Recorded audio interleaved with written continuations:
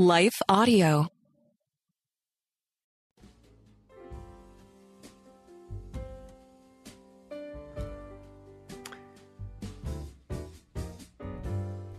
Hey, welcome to the fifth Gospel Rant Christmas podcast for 2022, a different kind of Christmas pageant. We're taking up the challenge of shining new light, telling the gospel of Jesus Christ in a new way, using characters in the typical Christmas pageant. Listen, push back. I encourage it. Bill at gospel-app.com. Welcome to the Gospel Rant Merry Christmas from Gospel App Ministries. And again, it's pretty easy, actually, to rant about the popular presentation of the Christmas story. It's been told and retold. Our eyes kind of glass over. We're no longer really looking at the nativity scene. And with regard to the Magi, who we're talking about today, it's usually three boys. And by the way, that's changing now, too. They come with three pillows with little itty bitty boxes on them, and they're singing Little Drummer Boy. Didn't happen. I'm just saying, didn't happen.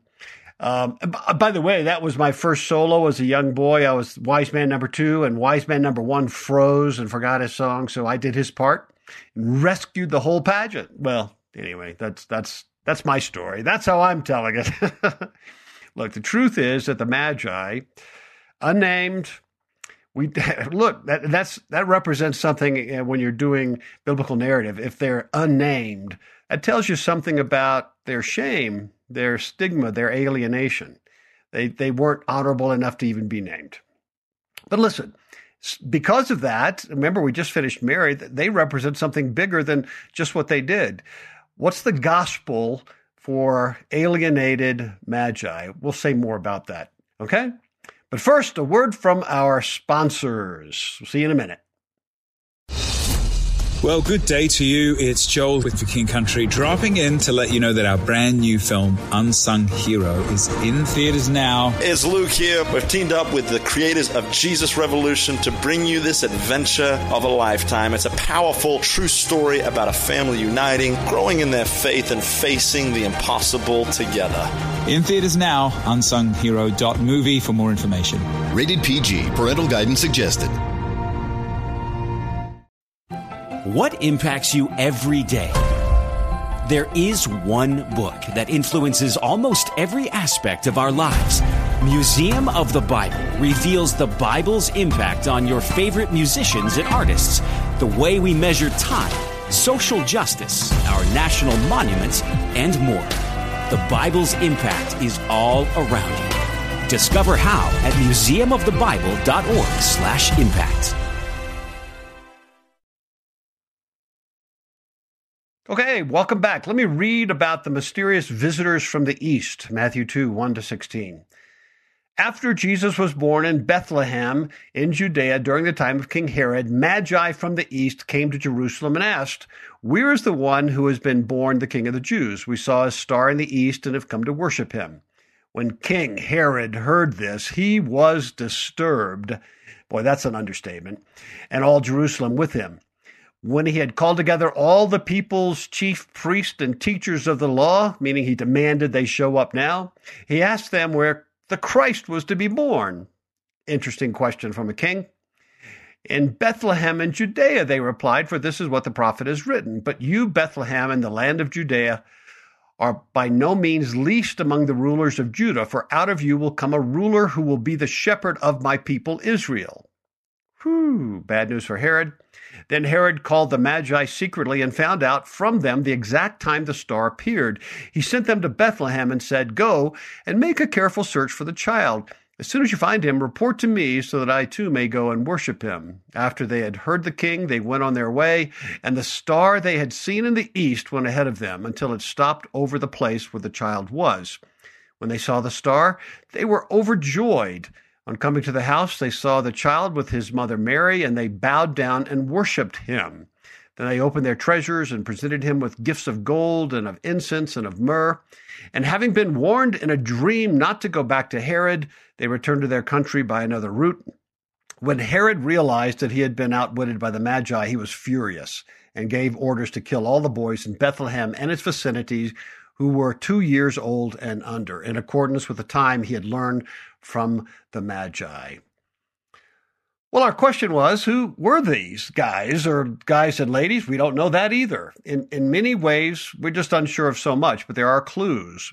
In spite of tradition, there's no reason to think there were just three or that we have any idea what their names were. We don't know a thing about them. We don't know their country of origin. We're speculating. Some speculate, this is interesting, that they were actually wealthy Jews who remained and thrived in the former Persian Empire, now Parthia, after the exile, right? The Jews were exiled by Babylon and Persia and Assyria. That is now, in Jesus' time, Parthia. So these were wealthy Jews who said, hey, now's the time. But I got to tell you, I think Matthew would have noted that. I think that would have been an important part, particularly for Matthew. You know what I mean?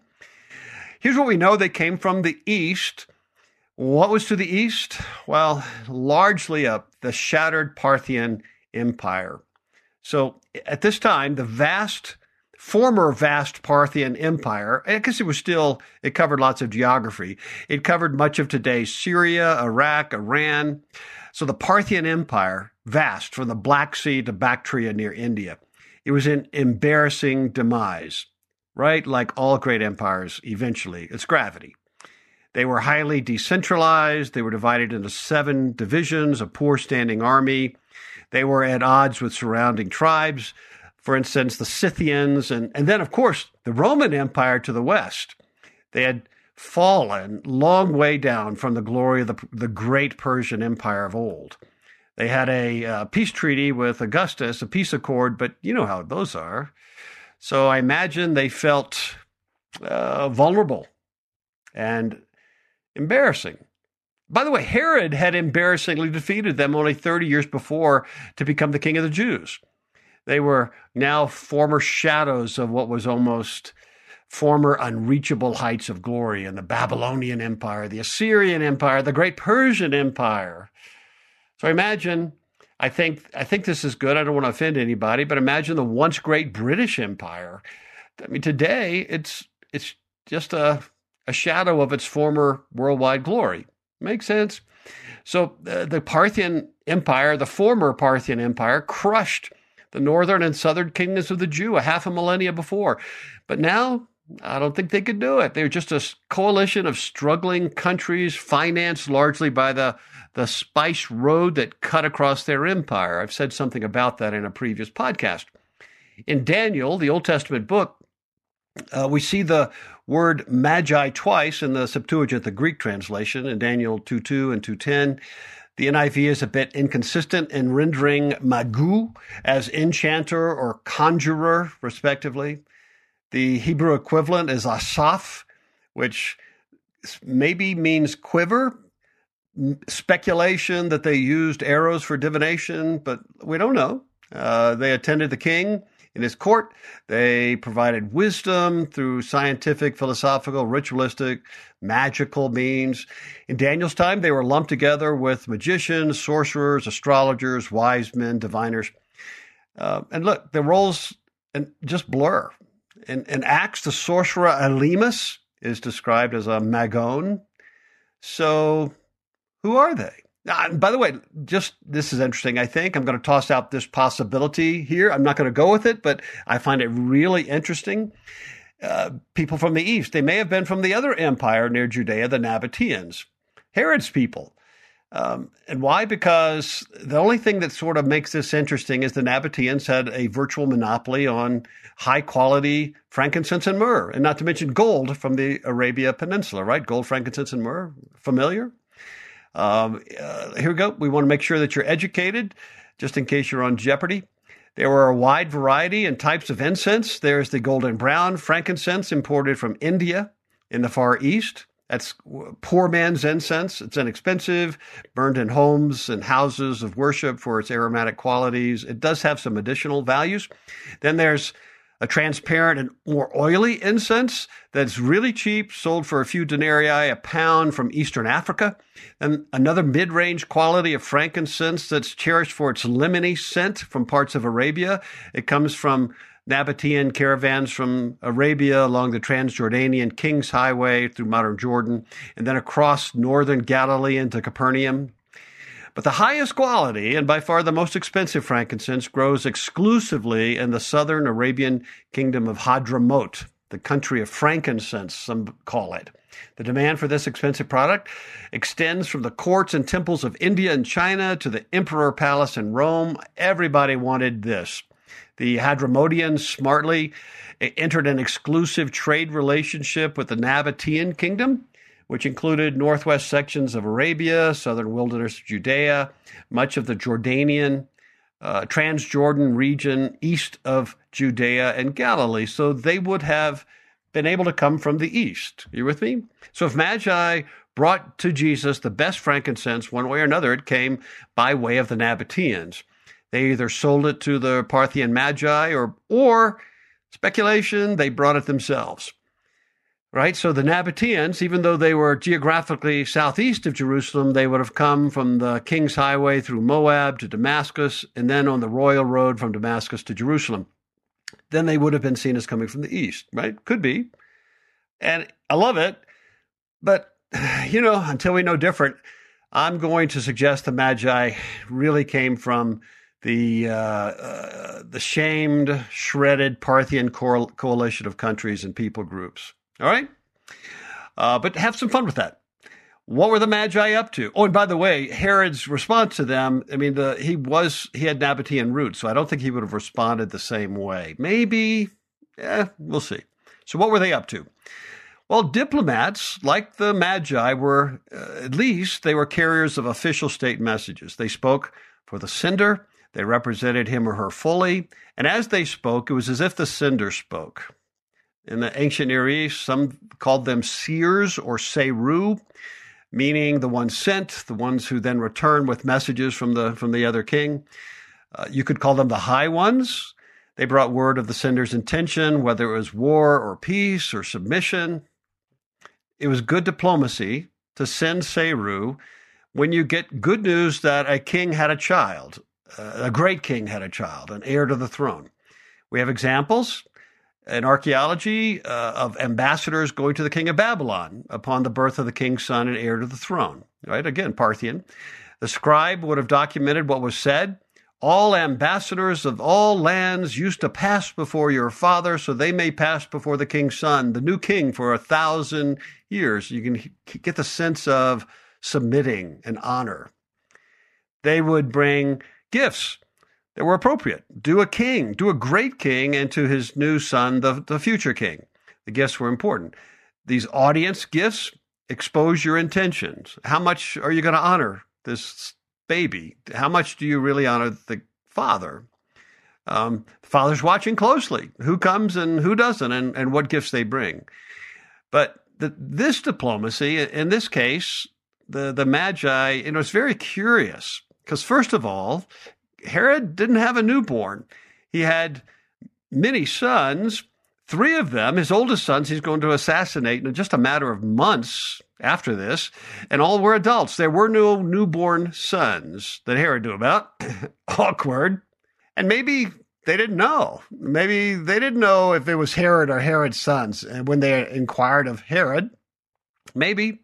Look, it had to be an uncomfortable scene when they showed up in Herod's throne room. And these wise men were probably politically wildly savvy. That's what they did for a living.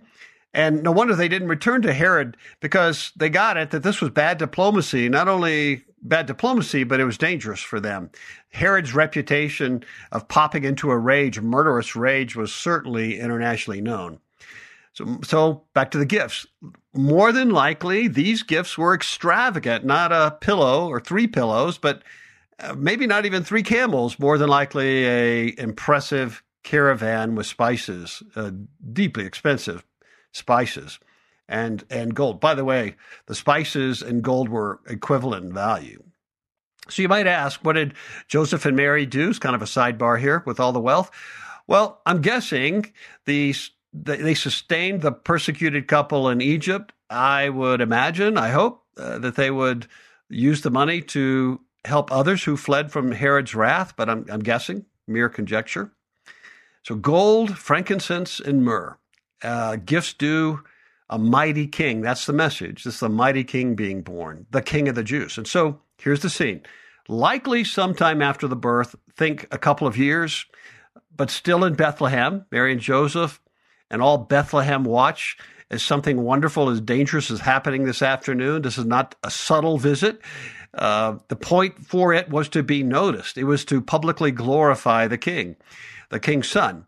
A formal entourage of Seru from the east, so magnificent, came with caravan of audience gifts suited for a great king, and they come to the cradle.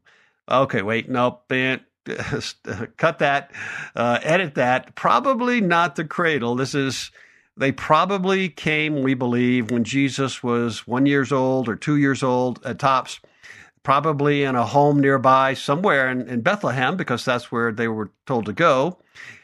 Okay, but anyway, they bowed face to the ground publicly and worshiped the toddler. And they proclaimed him as the King of the Jews, the great King of the Jews. All right, remember, these were high-level government and scientific officials. Think Washington staffers.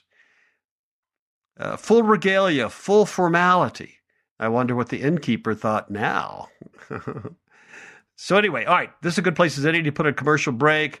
Don't run out and buy gifts from them, presents from them yet until you finish the podcast. We'll see you in a minute. Much more to come. What impacts you every day? There is one book that influences almost every aspect of our lives. Museum of the Bible reveals the Bible's impact on your favorite musicians and artists, the way we measure time, social justice, our national monuments, and more. The Bible's impact is all around you. Discover how at museumofthebible.org/impact. Hi, everyone. If you've been injured in an accident that was not your fault, listen up. We have legal professionals standing by to answer your questions for free. Call now and find out if you have a case and how much it's potentially worth. Call 800-497-4410. I'm here with spokesman John Wolf. So, John, tell everyone listening who should call right now. Well, Maria, first off, thank you for having me here. It's always nice to answer the listeners' questions. Now, as far as who should call in, anyone who's been injured in an accident and think you deserve compensation, give us a call right now. 800-497-4410. You'll find out if you have a case and how much it's potentially worth. Thanks, John. You heard it, folks. Take advantage of this opportunity and call now. 800-497-4410. Advertisement sponsored by Legal Help Center. May not be available in all states. All right. Bottom line, what are we to make of the Magi of Matthew 2? So I'm suggesting that we think of them as high-level government officers. Think secretaries of state or intelligence officers. These were people who bounced around the upper echelons of governments. They were ambassadors who were just free to travel freely on government business. You don't pick on them. You don't mess with them because you could start a war. It's that level. If they did come from Parthia, they would have likely been Zoroastrian. They could have been Jewish, but they likely would have been Zoroastrian. And so religious adherents, they worshipped one deity. I mean, not the Jewish deity, but one deity. They were likely power brokers in their respective diminished nations. Maybe they came from multiple nations. But the idea is that, their authority and power wasn't what it used to be because their countries were diminished. And ambassadors, when they traveled, they were usually on specific missions and spoke specifically for their king or queen, and therefore for their kingdoms. How did they know what they were doing? Well, a bit of a mystery. We're told in the Bible they were following a star. I won't go into that science, not in this podcast. Very interesting stuff, though. And they were told to go and find and worship. Somehow they got it that it was the King of the Jews. Assuming they were sent by Parthia or one of the Parthian countries, it would have been a ridiculously bold move for them to come to honor any official of Rome. Look, they were at political odds. They were enemies of Rome. I'm just going to cut to the chase. And they lived in constant fear of Rome's expansionary desires. They were under a peace accord with Augustus, but that's paper. And still, to go to the enemy of Rome to acclaim a new king, think of that. Think how dangerous that is. It would have also been shocking to come and worship, even if it was Herod's newborn child. Remember, he definitely saw the Parthians as enemies and, listen to this, threat to his power. They had regularly tried to undermine the power of Herod, the throne of Herod.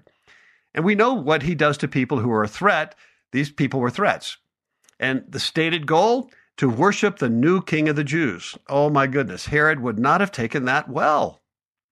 And worship, that's a loaded word. Proskuneo, among the lands of the East, describes an act of obeisance, submission to a greater party.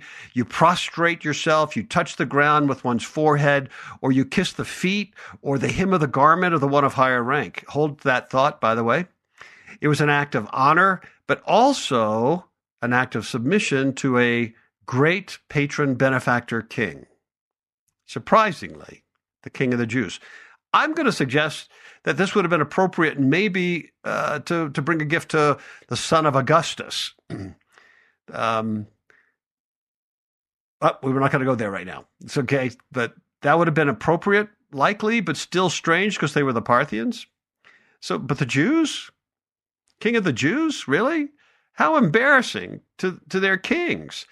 And the Magi, the Jews, historically were those pesky people who they had handily conquered 600 years before, when the ancestors of the Parthians, right? Remember the Assyrians, the Babylonians, the Persians?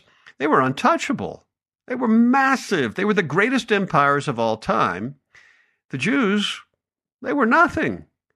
Then or today. They were of little consequence. They were mosquitoes on the world scene. They were mice in the world of competing cats roaming through that region. And to make matters even more astonishing, now the Jews were just a province of Rome. They were owned by Rome, not even a country. They were occupied. They were shamed people in denial. Their king wasn't even a Jew, not full blown. They don't self-rule at all. They tried for 100 years and it failed. So here's the picture. Ambassadors of the formerly great, but now gasping for life, as all human empires must eventually do, the ambassadors of the formerly great empires of the East have come to humiliate themselves, to prostrate them and their governments before a tiny infant king of a nobody people. People who don't even have a kingdom. Lighting a possible political firestorm and war. Can we see the emotions that just aren't picked up in our Christmas pageants? Think alienation, think embarrassment, think shame, fear, shock, confusion.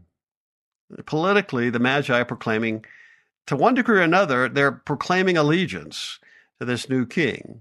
They're suggesting the new king is higher than their own king or queen. And they're proclaiming the allegiance, a little bit, of their king, or submission, acknowledgement. In a symbolic sense, the king they represent becomes in a sense, a political vassal, maybe not officially. Not to mighty Rome. That might have been politically more savvy play. Not to Herod, but to a tiny infant king of a nobody, internationally uninfluential, non-organized people who were never, ever really great on the international scale. In fact, you know what? These are people who have reason to hate your country. It's a weird scene.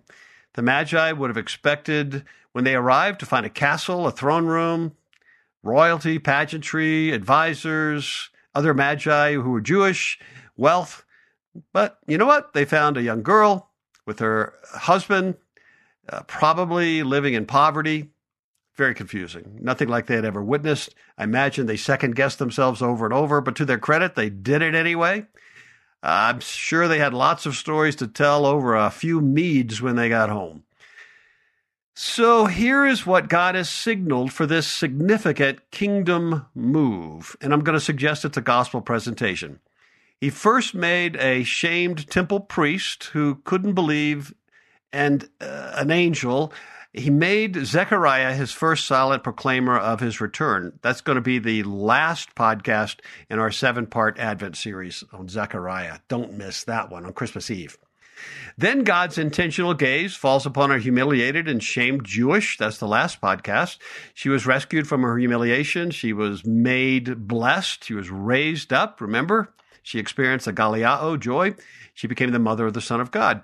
Now, if all of that wasn't strange and wonderful enough, now God's anointing and calling comes upon uncircumcised, unbelieving Gentiles. Are you with me?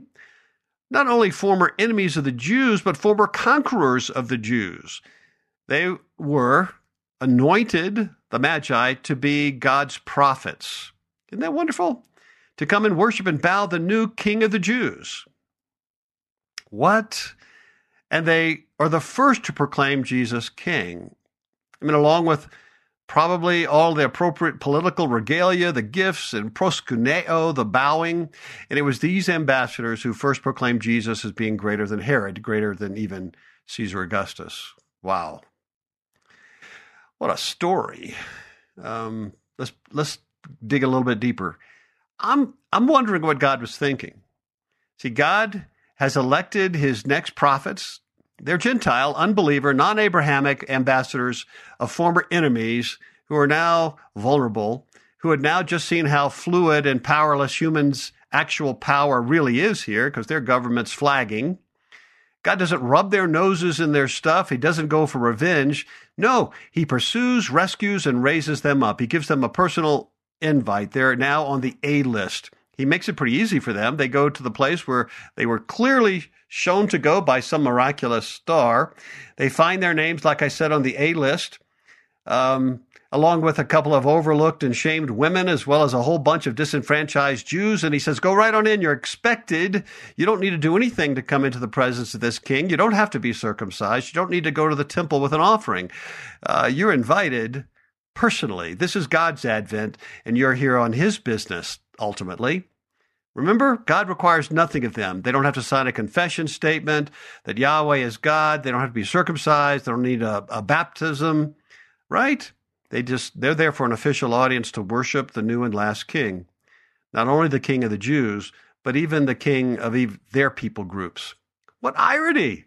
I mean, you can't make this stuff up. They weren't invited to go to the Jerusalem temple. That could be expected, or to synagogues, or actually to the royal throne room in Jerusalem. No, here are non-Jews given honor to Abraham himself, far beyond what they had earned or deserved. Yet, like Abraham at the beginning of his long journey, he was willing to obey step by step and follow the direction of Yahweh. This king is the king of all people groups, and he has always been. All right, a couple of aha moments, and there's more. So the Magi, the unbelievers, uncircumcised, non-Jews, are raised up to be the prophets of God to the palace, to Herod. This was Herod's invitation. This was Herod's gospel presentation, if he could have only heard. And to the scribes, the religious who kept the scrolls, the theologians, right, the religious experts, the seminary professors, the pastors.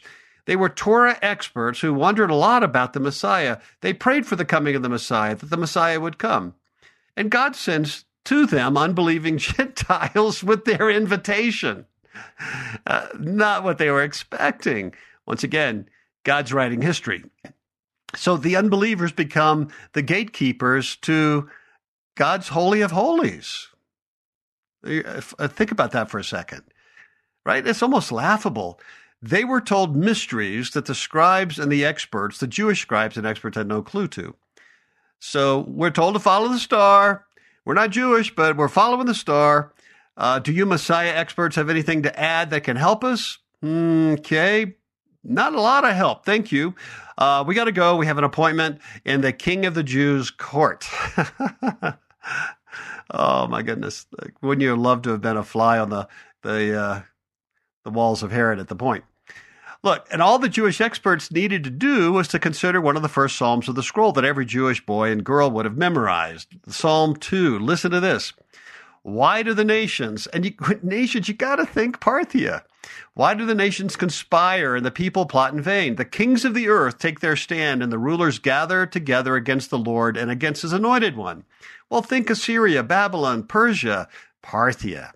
And here's what they say. Let us break their chains, they say, and throw off their fetters. Well, the one enthroned in heaven laughs. The Lord scoffs at them. By the way, I think this whole thing is the Lord laughing at our unbelief and our need. And then he rebukes them in his anger, terrifies them in his wrath, saying, I have installed my king on Zion, my holy hill. By the way, that's where Herod was. But he wasn't talking about Herod. I will proclaim the decree of the Lord. He said to me, you are my son. Today I have become your father. Think Jesus in Bethlehem. Ask of me, and I will make the nations your inheritance, the ends of the earth your possession. Think of the proskuneo, the offering of wealth, submitting. Psalm 2:9, you will rule them with an iron scepter. You will dash them to pieces like pottery. Therefore, you kings, so you magi, be wise, magi. Be warned, you rulers of the earth. Serve the Lord with fear and rejoice with trembling. Kiss the Son, and this would imply kissing the him. This would be proskuneo. Proskuneo, the Son, lest he be angry and you be destroyed in your way, for his wrath can flare up in a moment. Not just Herod's wrath. All of these have so many elements of the Christmas story. Blessed, the psalm ends, are all who take refuge in him, which is exactly what their countries were doing. Hindsight, they say, is 20/20, and the Jewish experts, at least there's no record of them bringing up Psalm 2. So God picks Gentiles to be his ordained ambassadors of good news to the palace. Their Gentiles, unbelievers, are picked to be the fulfillment of Psalm 2, where a Gentile Jewish convert, meaning not a true Jew of birthright king, sits on the throne. All Herod had to do was to join his former enemies, admit his real need, his alienation, his desire for purpose, value, and worth. We've talked about that in a previous podcast. And to give his need as a loyalty gift. He didn't even need to bring gold, frankincense, and myrrh. Just bring his need, his empty hands. All he had to do was bring his crown that never quite fit on his head anyway, lay it down. No need to be circumcised, recircumcised, whatever. Baptized, recatechized as a Jew. No sacrifice needed. No mikvah, baptism of cleansing. This permanent reattachment was not based upon anything that Herod did. Nothing he had done ever disqualified him for this advent. Just come. Herod, proskuneo, the real king of the Jews. Not you, not yourself. And then you will become a real Jew. Legally adopted son with full birthright from Abraham. Finally, you will be the legally adopted son of God, the title for the God-ordained king of the Jews, Psalm 2. Nothing more Jewish than that. And what would he have received finally? Once he bowed to Jesus, glory, adoption, eternal favor, due only a great king. Everything that he deeply, deeply jonesed for and needed, he would have gotten acceptance finally, real acceptance.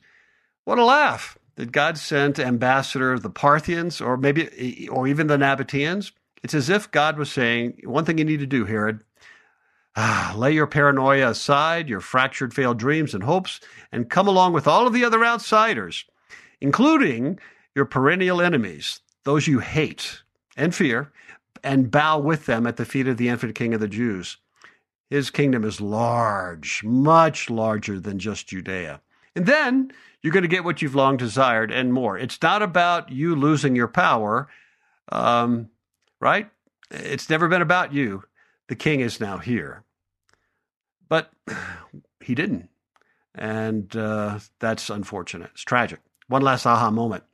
Think of the picture as the Parthian, unbelieving, non-Jewish, non-kosher, unrighteous, uncircumcised Gentiles, when they have their audience with the king, the physical presence of the glory of God, are you with me? God's Shekinah glory enfleshed. They're in full regalia. They bring offerings, sacrifices. They come in official audience proclaiming their allegiance and loyalty. What does that remind you of, even a little bit? Well, here's where my head goes one day of the Jewish year when the high priest in all of his regalia enters the presence of God's glory, lays down the offering made up, in this case, of the blood of the goat, and all the promises and resolutions of the Jews to be faithful next year. So I'm going to suggest that, in a sense, these Parthian magi were kind of taking on a role of a high priest, and they're serving in the new Holy of Holies, Jesus. And that shouldn't surprise us. When we're ushered into God's presence in our Advent, we're told we become priests as well. That's what God does. He rescues those who are denied access to God's favor previously. He adopts them as his sons and daughters. He raises them up in honor. Boom. I love it. How God communicates to the Gentiles, and Gentiles speak, not through angels, but through a star, something they might have been watching from Parthia. But notice something. The star gets them as far as Jerusalem. To find the Messiah, to be able to go and worship the Messiah, to do homage, they needed revelation. They needed Micah 5:2, and right? This is Matthew 2:6. But you, Bethlehem, in the land of Judea, are by no means least among the rulers of Judah, for out of you will come a ruler who will be the shepherd of my people Israel. They needed revelation to get to Jesus the Savior. I mean, that's something to take note of. So Jesus is acknowledged and worshiped by Gentiles who only have one verse, but is not found or even looked for by the sitting king, the religious scribes, the priest, or any other religious magi in Israel.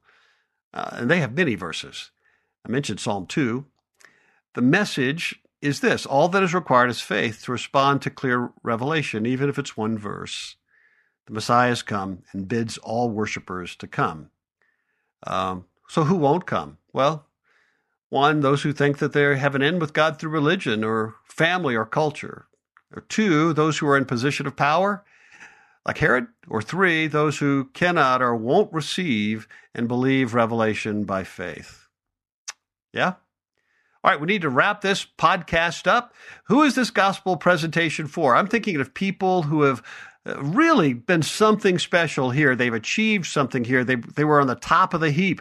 They were wealthy, powerful influencers. They had it made, then something happened, and he or she crashed, and wondering if it's over. So think of professional sports players who blow out a knee, or somebody who took a hit in the dot-com crash, or who's being financially shredded in the inflation, or fill in the blank.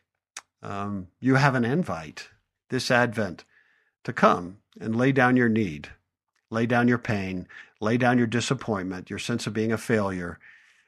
Lay it down to the incarnated God who truly bestows purpose and honor up to the most broken of people here. You can come. You can. I said this was a 6-part series at the beginning, but we're adding a bonus one. I was going to do the Magi and the Shepherd together, but I can't. So we're going to add one of them for shepherds. We're going to do it the midweek just to stay on schedule to finish with a podcast on the priest Zechariah on Christmas Eve. I want to take just a second to thank the team at lifeaudio.com for their partnership with us. You can go there and find dozens of other faith-centered podcasts. Well, until next time, first of all, Merry Christmas, and then take heart, child of God. Hey friend, I'm Brooke McLaughlin, host of the Everyday Prayers podcast, a ministry of million praying moms. And I'm here to invite you to partner with God for the hearts of your children on the daily. Our goal at Everyday Prayers is to help moms understand and pray God's word. Join us each weekday as we share insights from God's word for today's Christian mom. Tune in to the Everyday Prayers podcast in your favorite app or by visiting lifeaudio.com.